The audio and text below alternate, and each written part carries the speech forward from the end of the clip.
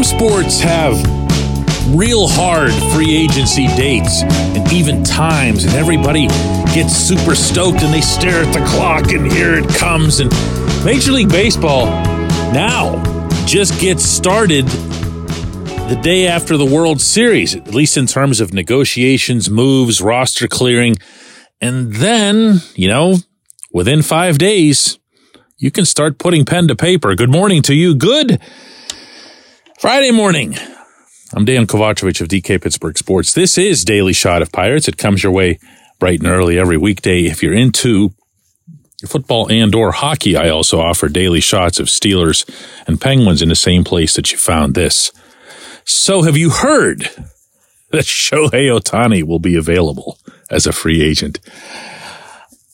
Look, you can get excited about free agency and it can be real, but you also have to kind of keep it real.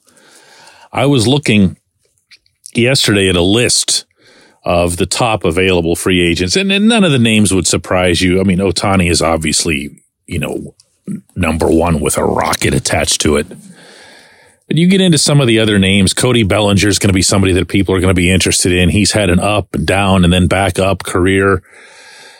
You're going to see some pitchers make a lot of money.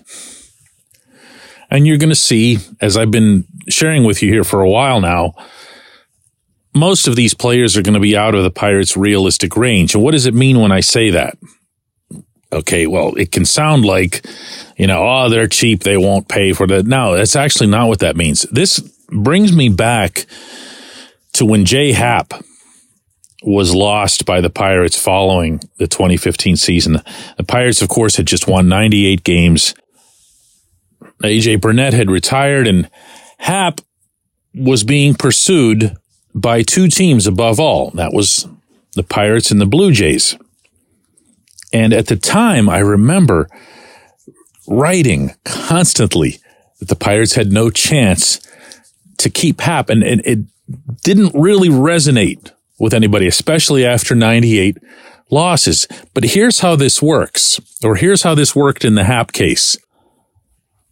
The Blue Jays were owned by Canada's largest phone company. Now, to process what I just said there, a phone company, the largest one in a country, they have a limitless budget in every way. So when they make up their mind, as the Blue Jays did, that they want this player, all they do is tell the agent for that player, look, you're going to end up here. So whatever it is that Pittsburgh offers or any other team offers, we're going to top it by X amount. All right? So go right ahead and talk to the Pirates all you want. Let's keep jacking the price up and whatever else, and we're going to end up topping it. So everyone knew, fait accompli, that Happ was going to end up in Toronto, unless you're one of those casual fans or peripheral fans that don't pay all that much attention to these sorts of things until they're completely consummated. Well, Happ ended up going to the Blue Jays. And I know for a fact from people inside the Pirates who I trust that the Pirates made a legitimately back-breaking offer to try to keep him. Didn't. That's how these things go. That's the real inequity that there is in baseball. If someone says, we want that player, and they've got the means to have that player, and the only team or teams that are attempting to bid against them are anywhere near the Pirates' revenue range, it's over. It's over before it even begins. So you can waste your time, if you're Ben Cherington, going after one of these bigger name pitchers or a couple of them and making sure that the word Pirates is linked to all of the various reports. You can do that, but they actually don't. There's a narrative that floats around everywhere this time of year that it's the Pirates pushing out that they're after this guy and, they'll fall just short. Oh my. It's not true. Look, I don't have a kind way to say this. So hear it out as it is. They're not that sophisticated from the PR standpoint, all right? They're just not. They don't have some kind of PR weaponry in there where they can get something going on that scale, all right? Maybe you'll believe it when I put it that way, but they just don't. And I say that in a loving, respectful way to some of my friends in that operation. They ain't that good, all right?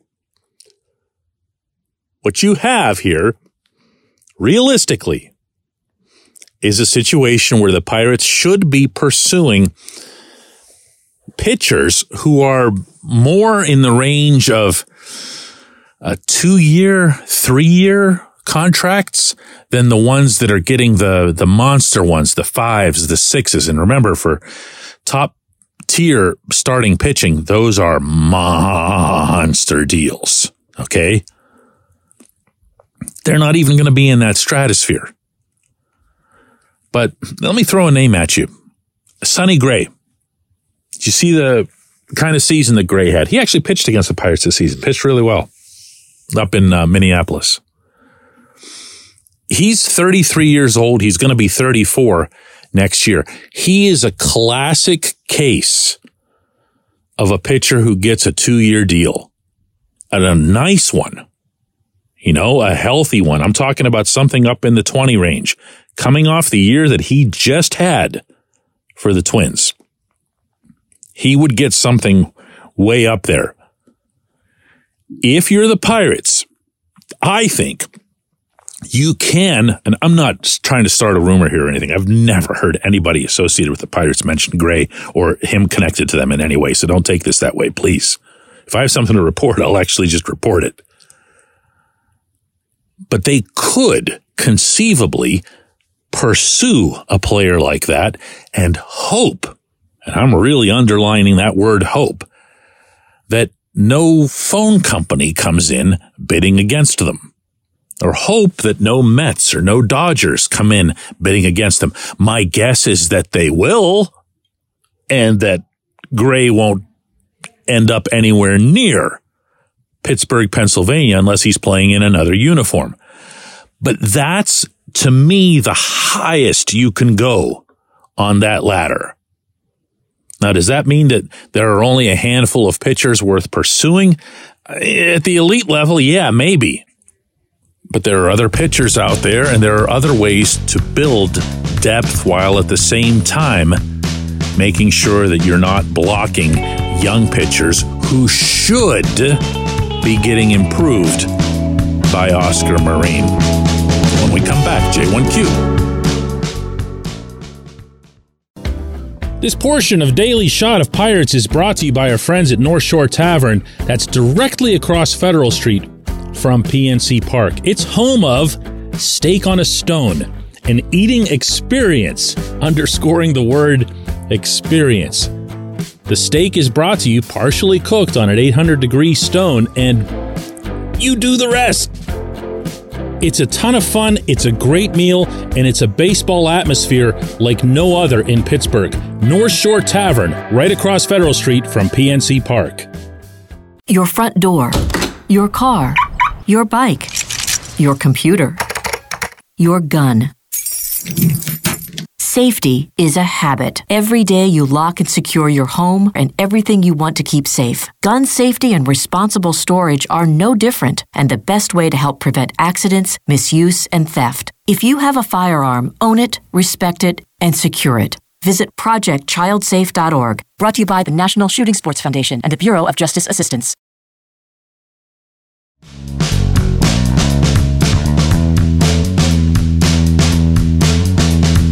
Today's J1Q comes from Paul. I really enjoy this one. I can't wait to read this to you. DK, now that it's been a month since the end of the Pirates season and no significant staff changes have been made, is it safe to assume Oscar Marin and Andy Haynes will be returning? Yeah, it is, Paul. It is. But man, you just lit up the baseball part of me by even throwing out the scenario that this team could improve its instruction, its development, its approach to both pitching and hitting. It's a shame that they're not. It's a shame that they're not. I'm tough on these guys. I get that.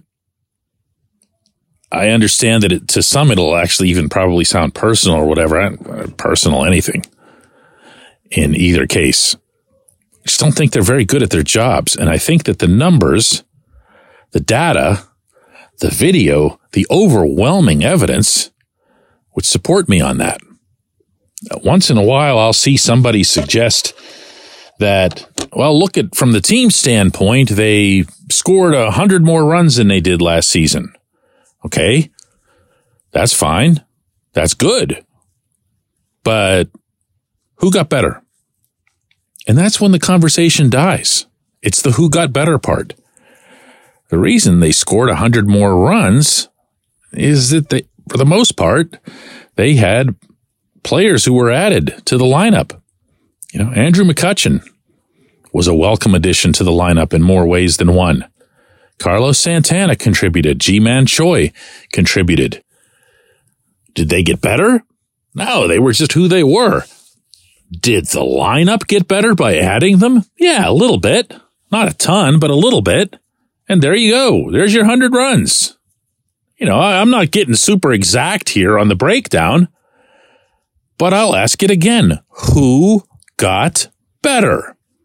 If you say Ke'Bryan Hayes, you're going to get an argument from Key and his entire family, because that's how strongly they feel that Key got his help from the outside.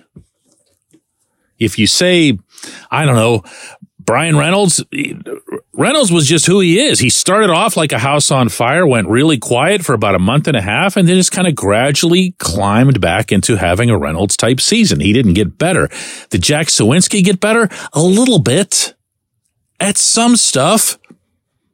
And he ended up with more home runs by virtue of just having more plate appearances because he spent the whole season in the majors. Did he get better? I don't know. Which of the pitchers got better? Better yet, which of the pitchers didn't flat out regress? Mitch was Mitch.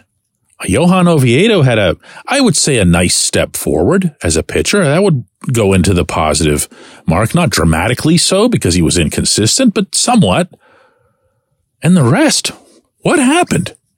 How is it okay that none of, Luis Ortiz, Roansy Contreras, Quinn Priester, nobody got better.